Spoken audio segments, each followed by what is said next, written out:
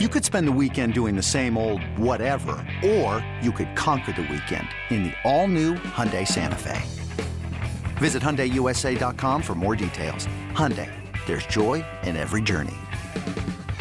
On Saturday, it was not a good time for me, you, or the Atlanta Falcons, Bo. They lose 9-17 to the Baltimore Ravens. Don't get a touchdown in this game. They were able to move the ball, Squid, but just couldn't quite finish in the red zone. And, everybody has kind of pointed to the Drake London fumble as kind of the climax of the game, kind of, or, not necessarily a turning point, but maybe that final kind of dagger. But it just overall, the Falcons just couldn't really get anything. I don't even want to say you couldn't get anything going because you got stuff going. You just couldn't punch it in when you needed to. Yeah, I think I've tried to go back and reprocess this game, but it was a frustrating game in many ways. The offense didn't have a terrible day. That they ran way under their average. Right. The team normally averages like 165 yards a game, and this was one of the best run defenses in the league. In fact, the third best.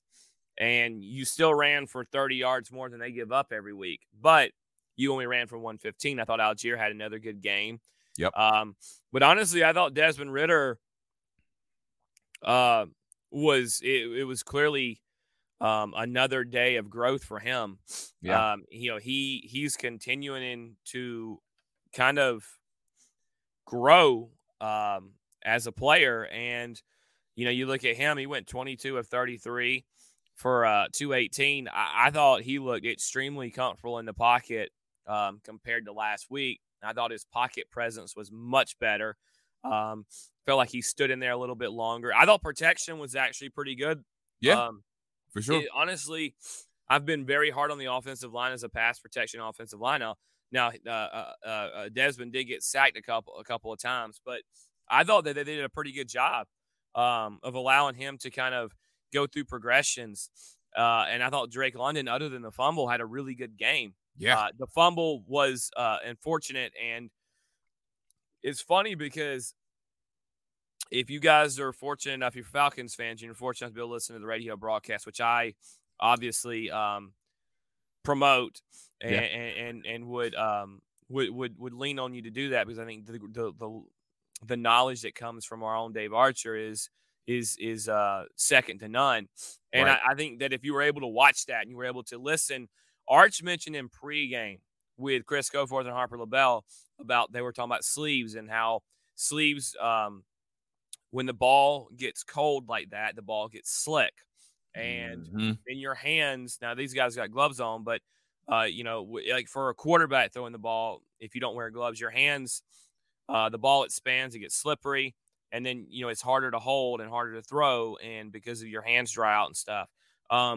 Now with running the ball, Art's talked about with wearing sleeves, that how that creates basically a slippery surface with some of these sleeves, and it don't help the ball. When Drake makes the catch, if you go back and watch the video, he's trying to secure the catch, and the ball is moving in his arm, and he even puts two hands on it and secures it a little bit, and then he runs, and then it's punched out. I don't know. I know that it was clearly a secured catch, but the ball was moving in his hand, and he was trying to secure that ball. If you paid attention, we mentioned it on the broadcast, but he rips his sleeves off in the timeout. And he played the rest of the game without sleeves and no more issues. So I think Drake is learning some things like that, and I think it's good. Like, I think there's a lot of good coming from guys like Drake. Ridder showed me a lot. Yes. Sunday. And, if you were disappointed and said he wasn't an NFL quarterback after a 13 for 26 performance, that's great. I mean, I'm not going to argue with you about that. I understand why there was frustration. I think it would first start, but you go back and now you look at what he did last week. And I know that they didn't get in the end zone and people are going to hark on that. And look, again, completely understandable, but he completed right under 67% of his passes on Sunday.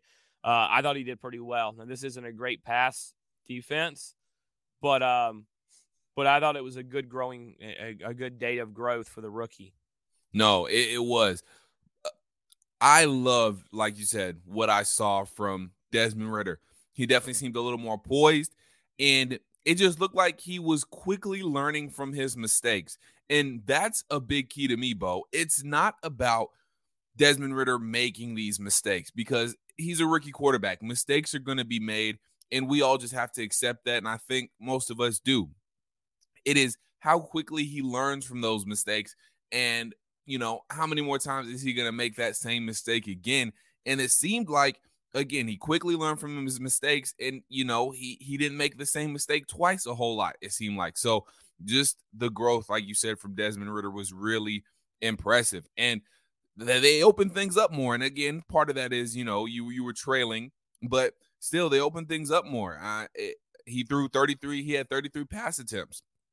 And that kind of says a lot to me. And again, I know we were trailing, so that does change your game plan. You got to throw the ball around a little bit more, but that does to me still say a lot because it was a close game. Mostly throughout, you were kind of always within reach to a certain extent, but the fact that Arthur Smith opened things up for Desmond even more, let him throw the ball around even more, means a lot to me because it was, like you said, a cold environment. Usually in cold environments like that, you run the ball heavily. But no, Desmond Ridder got things opened up for him. He threw the ball around, and he was pretty efficient doing it. Like you said, 22 of 33, 218 yards. So he finished with a rating of 85.2. So yeah, I liked the day from Desmond Ridder. Well, again, you were going up against a good football team.